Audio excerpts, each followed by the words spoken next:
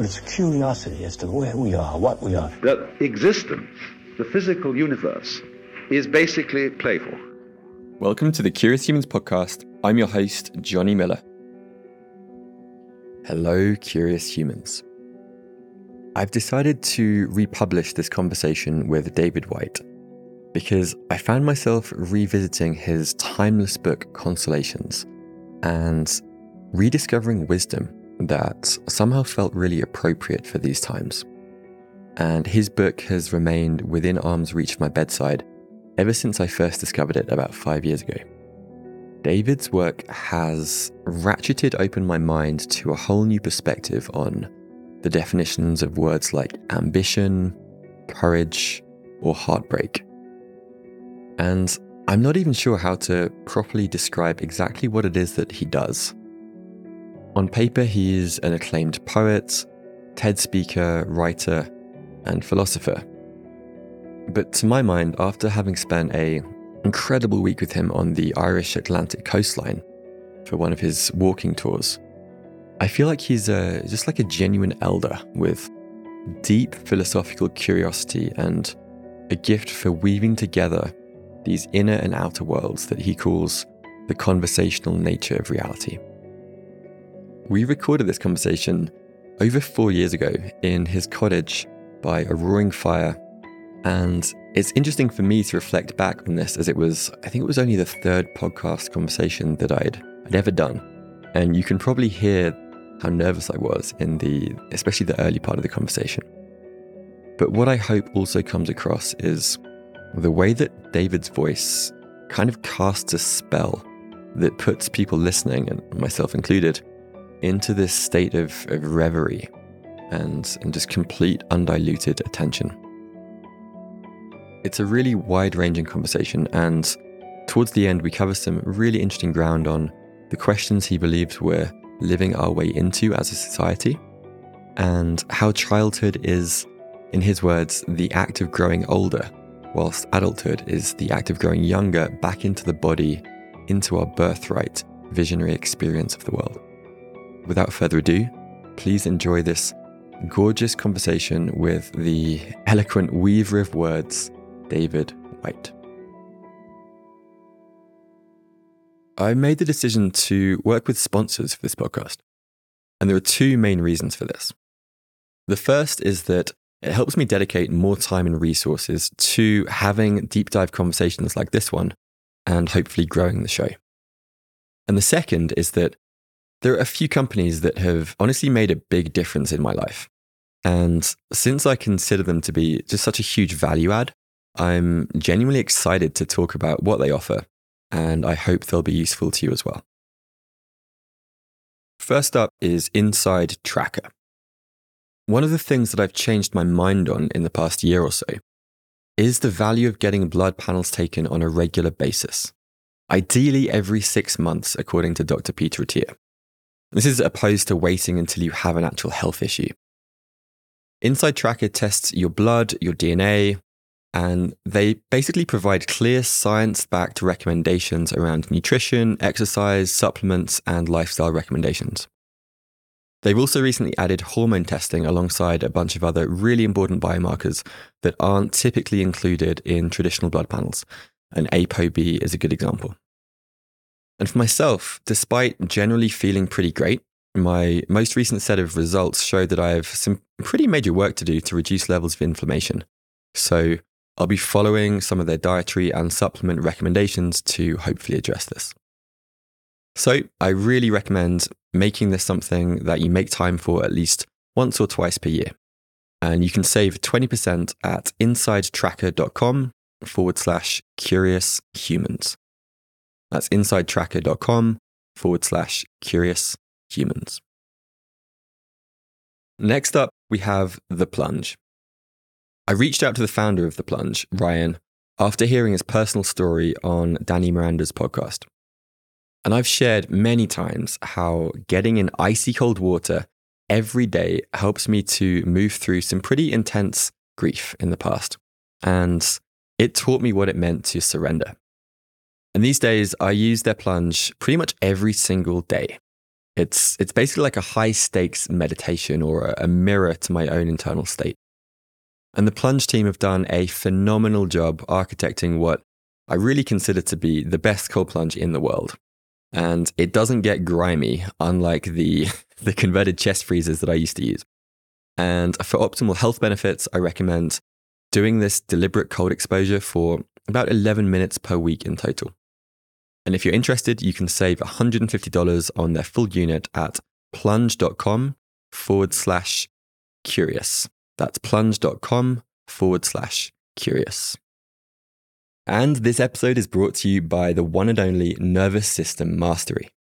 This is my flagship 5-week bootcamp, designed to equip you with evidence-backed protocols to cultivate calm, conquer reactivity, and build emotional regulation.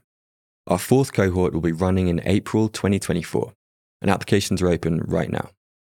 And my sense is that if this conversation and others like it on the podcast resonate with you, then you'd likely be a great fit for the upcoming cohort. This curriculum represents my attempt to distill everything that I've learned in recent years about how to create the conditions for our nervous system's flourishing. It's run in an intensive cohort-based way, since this is, in my experience, the most efficient way to not only learn the information, but also embody the protocols in your everyday life. Previous students have shared how taking part not only improved their sleep, the quality of their relationships, but also tap into deeper states of joy, clarity, and confidence in their lives. We've had over 750 students complete this training, and many have said it's been the most impactful thing they've ever done for their personal growth. So if you're intrigued at all, you can find out more details and apply to join the next cohort at nsmastery.com. That's nsmastery.com.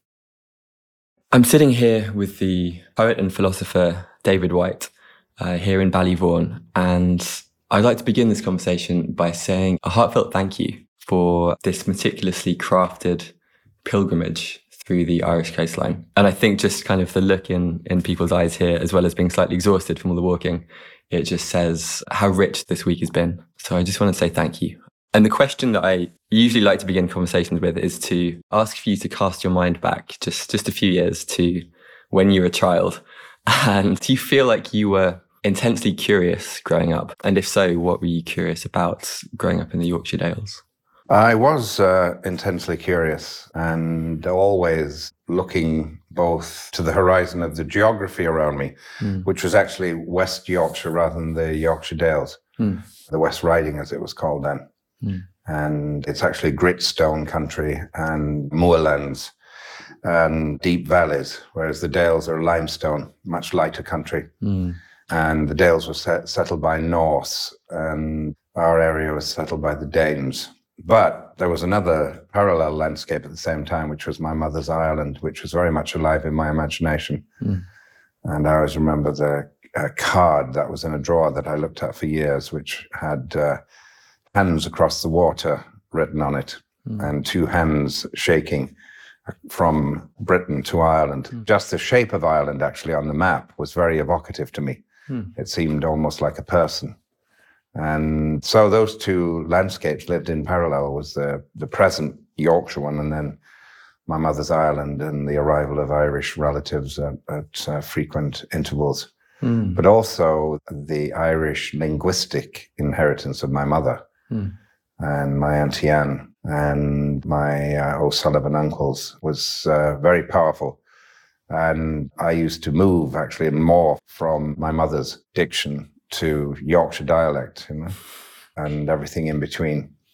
So to this day, my accent moves quite a bit according to where I am geographically in the British Isles. No, I get that sense. Yes. And one of these phrases that you've used over and over again on this trip has been genius loci, which you said means the spirit of a place. Yes. And I wondered if you could just elaborate a little bit on that and kind of what that means for you.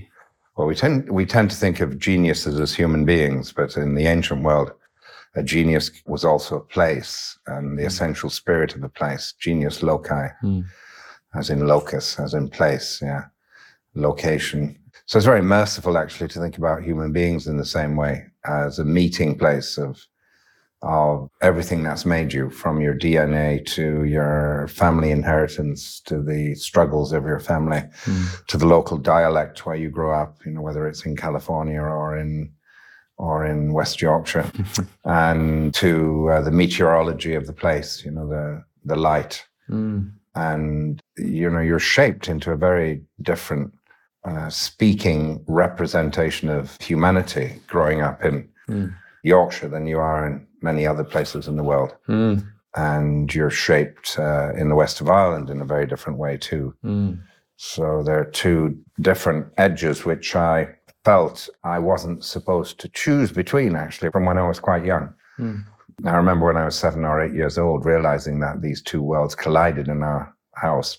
And I also realized at the same time that I wasn't supposed to choose between them, that I was actually supposed to live in both. And I suppose that's the unspoken origin of what I call beautiful questions, that we're never going to get the entirely beautiful answer, but we can always ask really beautiful questions that always enlarge your horizon and your sense of things and your context and your understanding. So which is something I'd love to kind of come back to a little bit later in the conversation. And one of my favorite lines in, I think it's What to Remember When Waking, is what you can plan is too small for you to live. Yes. And it feels to me very relevant. I've got a cousin who's graduating from university in a couple of weeks. And I think when you're kind of standing on that threshold, as you say, and kind of about to go into the world, there's that temptation to try and make fixed plans and to know exactly who you're going to be and what you're going to be doing. And I just wondered if you had any thoughts or maybe advice for people like her or the millions of other students around the world who are kind of about to step over that threshold into the real world, as we say. Yes. Well, I think one thing you have to realize as a student is how much your educational system is actually narrowing and even destroying the richness of your personality. You're getting rewarded within a very narrow field of human inquiry, and that's around intellectual naming and guessing what your professors or teachers are thinking when they ask you a question. And so you actually, to begin with, what is a strategy for a child becomes their identity. And that's one of the tragedies of our education system. And just to understand how constrained you are and to want something else in your life is an enormous necessity, especially as our education systems have outrun their writ, really. There's no scenario in an adult life where you get told to go into a room and work by yourself for 2.5 hours and not consult any other source in your life. Yeah. And yet this is what you're tested on. So just to understand how the falsity of our education systems, and there's a kind of controlled folly that you have to work with in order to come out with the degree that gets you credibility in the world, but not to mistake it for anything real that you might have learned, actually. And I had this very powerfully when I emerged with my degree in marine zoology and got to the Galapagos Islands. And that place just overwhelmed any form of Linnaean classification that I'd learned about the world, and overwhelmed me from the point of view of the tidal, seasonal nature of reality, but also the presence of mortality and death in the natural world and the way I was implicated in it.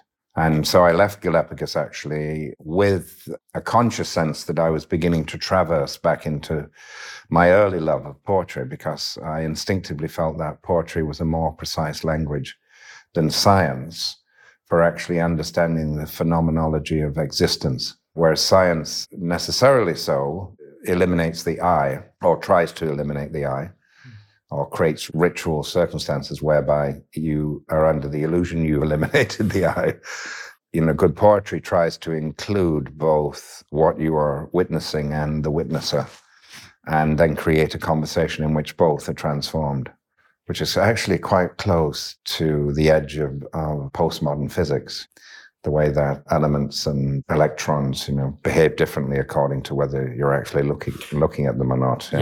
Yeah, and they're in different places simultaneously. So the way we shape our world, it's a much more sort of entrancing and transporting and transfiguring experience than your educational system can actually describe. So we're constantly getting our experience of reality stepped down into these boxes. So you start to think the boxes are reality itself, and you wonder why you've lost your sense of joy. You wonder why you've lost your sense of enthusiasm for something that first drew you in. I was first drawn into marine zoology because I saw Jacques Cousteau's following the life of the dolphin aboard the good ship Calypso. And I wanted that life. I wanted that blue horizon in my life. And there are so many people who are drawn into disciplines, where they get the life beaten out of them. If you want to kill your love of poetry, then do a postgraduate in English literature at a good university. Yeah? When you think of the number of hoops you have to go through and the amount of money you have to pay in order to study what you want to study, you'd be much better if you were disciplined, spending that time yourself. Yeah. Yeah, I completely agree. And I've been thinking about this idea of kind of creating almost a self-guided curriculum for people in these periods of transition. But one of the questions that I wanted to kind of shifting gears slightly is just to talk about this book, Consolations, which has been by my bedside for the last 6 months. Okay. And in this book, you've written these intriguing and nourishing definitions of everyday words. And I just wanted to bring up, there were 4 words really that were really striking to me. And the first is touching on what you've just been talking about. And it's this idea of self-knowledge. And I just wanted to read a quote from here. It's the hope that a human being can achieve complete honesty and self-knowledge with regard to themselves is a fiction. Mm-hmm. And that to me was really intriguing and quite surprising. And I just wondered if you could elaborate a bit on what you meant by that. And it should be liberating too, because we carry the need to know as a burden and the need to have absolute clarity. Mm-hmm. And to understand that we're always this frontier. If you pull in any knowledge, you're just moving along the frontier, and there's an equal amount of dark horizon which moves into your line of sight, in a sense, your light of unsight, your line of not seeing yet. Yeah? We're always at this edge between knowing and not knowing. So of course you can increase your sense of context and understanding and maturity, but it just still puts you into another conversation with a greater horizon. I have an essay on denial in there, and I say even the Dalai Lama is in denial. There's a circle around which you enclose human identity in order to be able to hold a conversation. Yeah.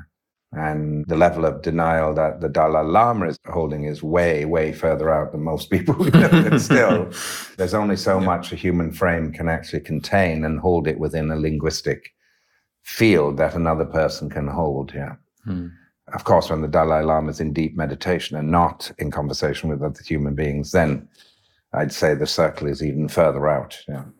But the necessary ability of a human being to let things flower and mature of their own, yeah, to deny the need to expurgate and describe everything too early, to name too early. I have another essay on naming, the way human beings are always naming processes too early, maturing processes.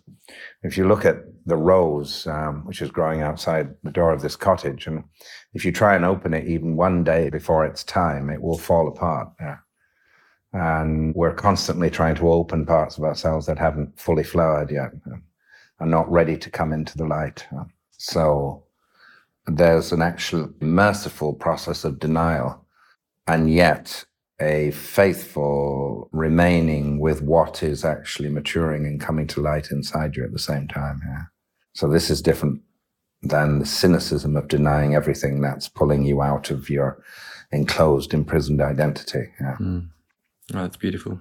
The second word is towards the end. And again, I'd love to read a line, and it's: vulnerability is not a weakness, a passing indisposition, or something that we can arrange to do without. Mm-hmm. And this is something that I think, particularly as men, most of us really, we run for the hills, and we spend a lot of our lives worrying about what other people think of us, and are we going to be perceived as being weak if we do show our vulnerability. So my question is, how can we inhabit that robust vulnerability in this world that, is where it's perceived as weakness for half the population? Yes, but it's interesting to think of vulnerability from its original Latin, meaning wound, meaning simply the place where you're open to the world, whether you want to be or not, That's what you care about. You were made to care that way, or you learned to care that way. And so it's interesting to think of it actually as a faculty. We tend to think of vulnerability as a weakness, and we tend to think of it in self-indulgent terms, which is me telling everyone about everything that scares me or everything I'm not happy about. And instead of thinking of it as a kind of gravitational field, an edge between what you know about yourself and what you don't, what you know about your world and what you don't know.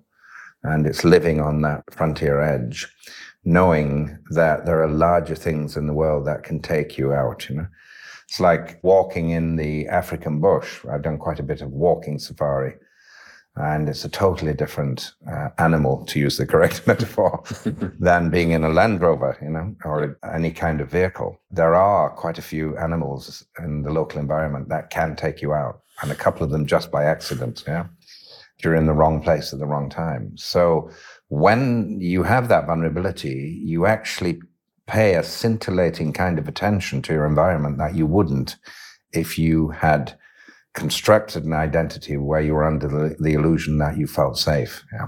There is a fellow walking at the end of the line with a rifle over his shoulder, which to begin with gives you the illusion that you're safe. But actually, I've been in many situations where the fellow hasn't even been able to get the rifle off his shoulder before something has happened, That's life-threatening. Yeah.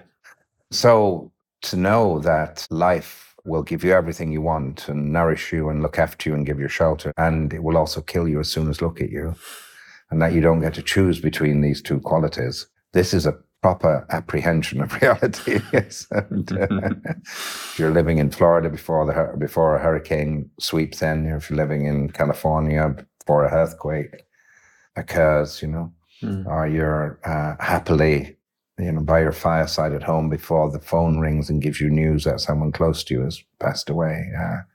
You can be under the illusion that you're safe. But the sense of robust vulnerability gives you the possibility of real joy and privilege, because you realize how astonishing it is, for instance, just to be healthy. Just to be healthy, just to be able to stand up from this chair and walk across the room. There are many people in this world who'd give every penny they have to be able to do that, and they can't.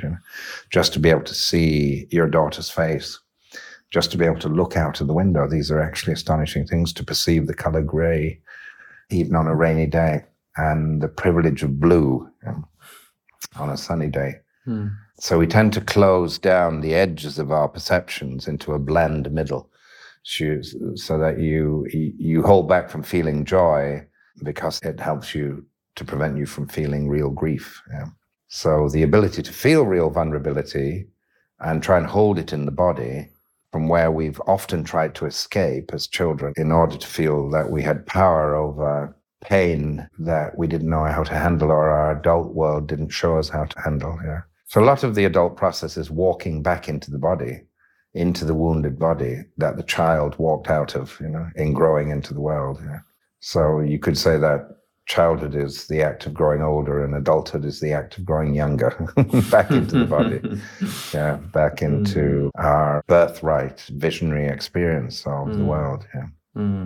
Oh, that's beautiful. The child's fated to grow older into the world, but as adults, we have the possibility of growing younger. The third word, which I think is intimately connected to vulnerability and what you've just been talking about, is courage.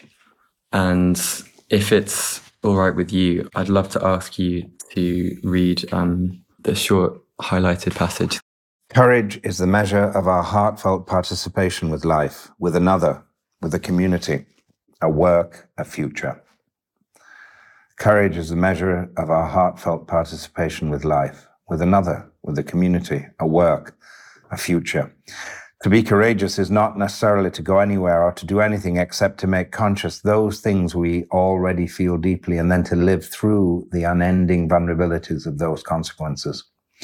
To be courageous is to seat our feelings deeply in the body and in the world, to live up to and into the necessities of relationships that often already exist, with things we find we already care deeply about, with a person, a future, a possibility in society, or with an unknown that begs us on and always has begged us on. To be courageous is to stay close to the way we are made. To be courageous is to stay close to the way we are made. That's beautiful. Thank you. I didn't really have a question. I just selfishly wanted to hear you read that. Very good. And the fourth and the final word that I wanted to touch on was right at the beginning of the book. And this one hit me really hard when I first read it. And it's ambition. Yes. And the line is, no matter the self-conceited importance of our labours, we are all compost for worlds that we cannot yet imagine. Yes. For me, that's just such a powerful image. Mm-hmm. And I think back to my time in my 20s when I felt like I was really driven by ambition and this urge to kind of make a dent in what I was doing. But I think more recently I've been, I guess, suspicious of that ambition and where it's coming from and what drives it. So I'd love to hear from you how your relationship with ambition has changed. Yes. And what this means to you. I think the central dynamic underneath ambition is the wish to be seen and heard. But the way we use ambition, we then put layers and layers of conditions on the way we should be seen and heard and the way we should be rewarded for being seen and heard and appreciated. But the central longing of a young man or a young woman to meet goals has to do with this necessity to have the interior become the exterior, to become part of the world of which we're a part. So there's nothing wrong in the early stages of maturity in using the word ambition, so long as you're willing to let it go once you really understand what's occurring. Your work will take you places that you didn't want to go and didn't think you had to go. You will have to let go of what you thought your ambitions would bring you and be humbled and be apprenticed to something much larger. There's many a person who's run a business for years. They wanted to make $1 million, and they did make the $1 million. But years later, they realize that their needs are actually very few if they've matured. If they haven't matured, then their needs may not be very few. If they've matured, they realize they only have one pair of eyes, one place they can be, one stomach, for eating. And they have actually a lot more than they actually need in order to live their life. And they also realize that having employed so many people and having witnessed how many lives that they've transformed through employing people, that the business may not have been about them at all, When you've witnessed, as I have with my little, I never went into poetry to begin an enterprise, but an enterprise accreted around me, and it's provided a living and allowed 3, 4, 5 families, to raise children, to provide shelter and to live really, really good lives while doing good work. And I often stand back and say, perhaps this wasn't about me at all. Perhaps it was so these other people could actually join in something that they were enthusiastic and intrigued about and make a good living at the same time. So you never know who your work serves.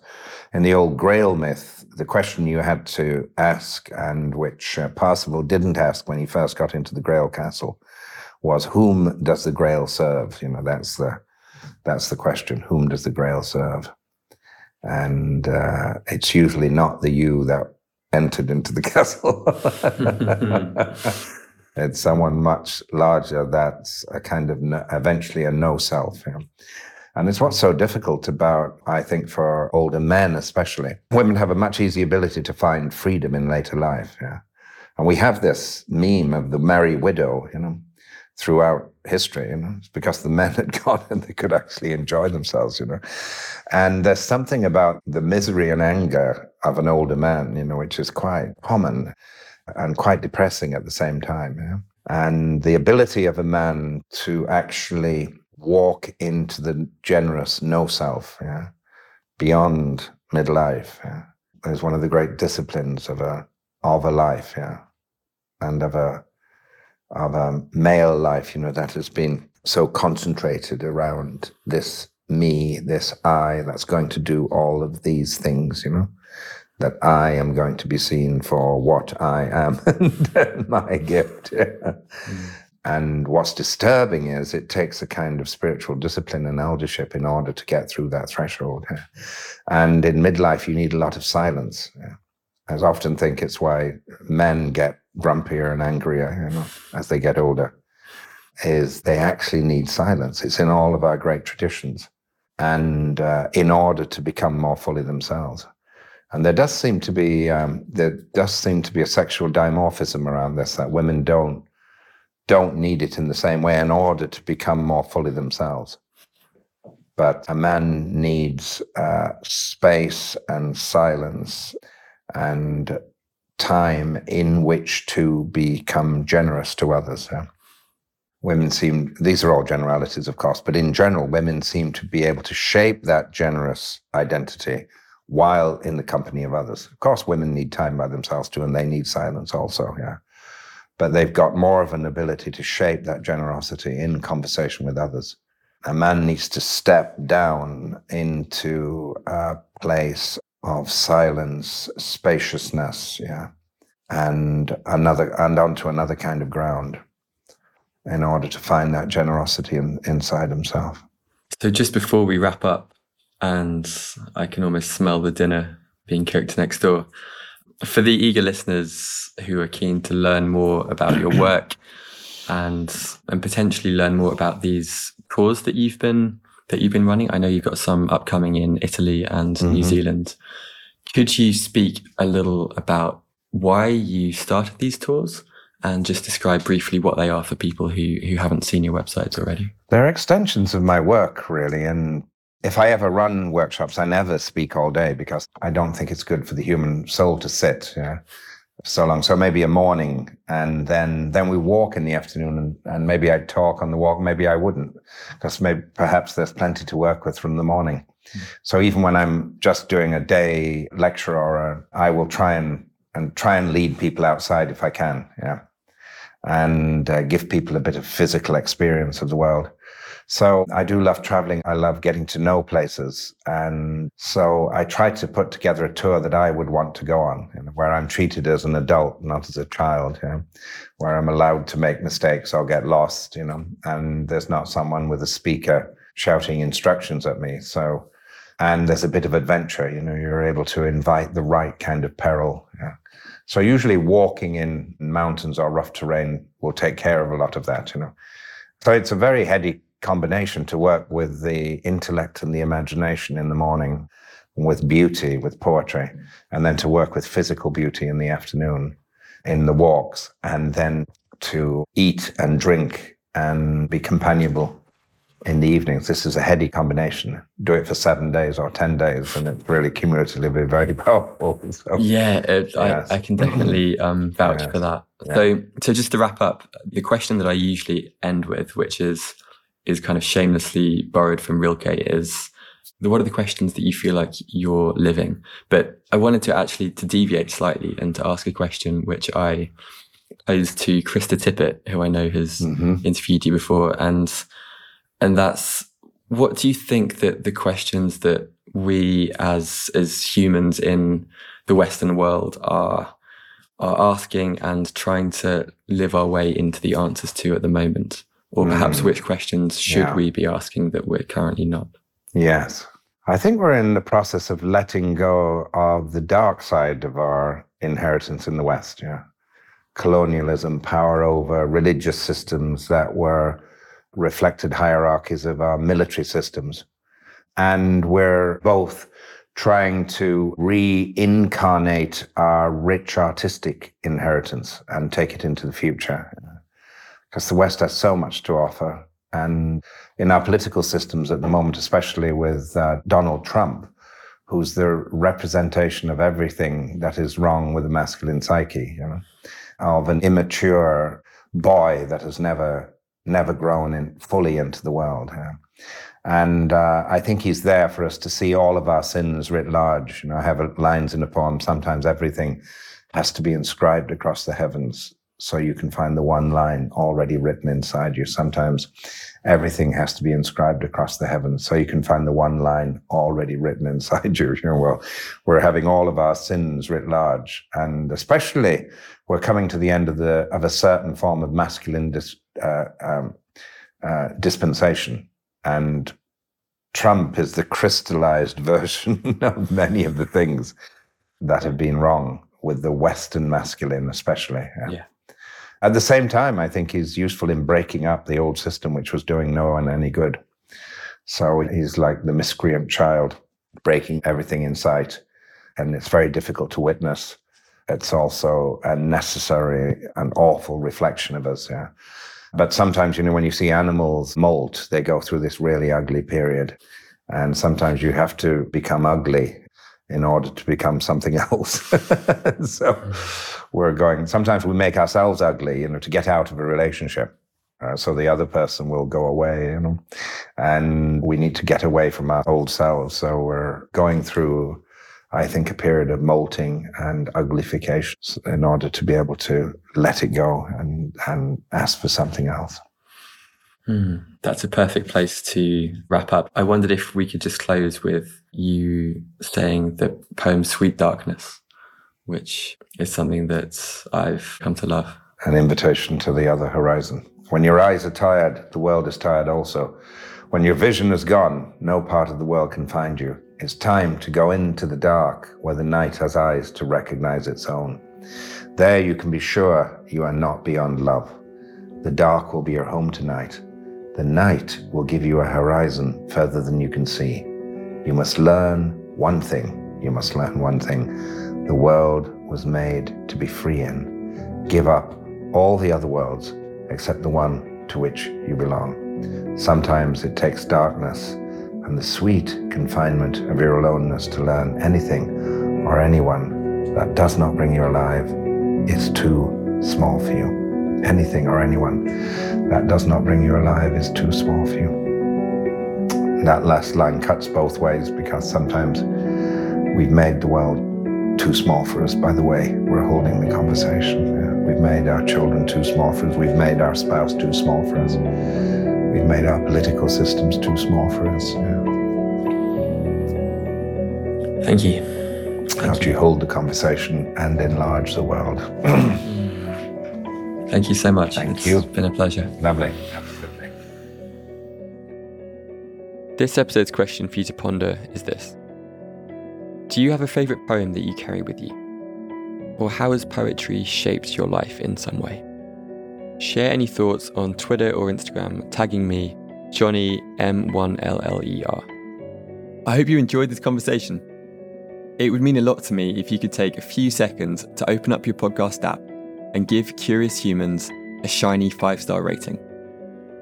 This not only helps more people to find it, but it will help me to get more awesome guests in the future. And if you're not already subscribed, then the Curious Humans newsletter is where I share monthly morsels of interestingness and podcast updates. You can sign up for that at johnny.life. That's JONNY.life. Thanks for listening.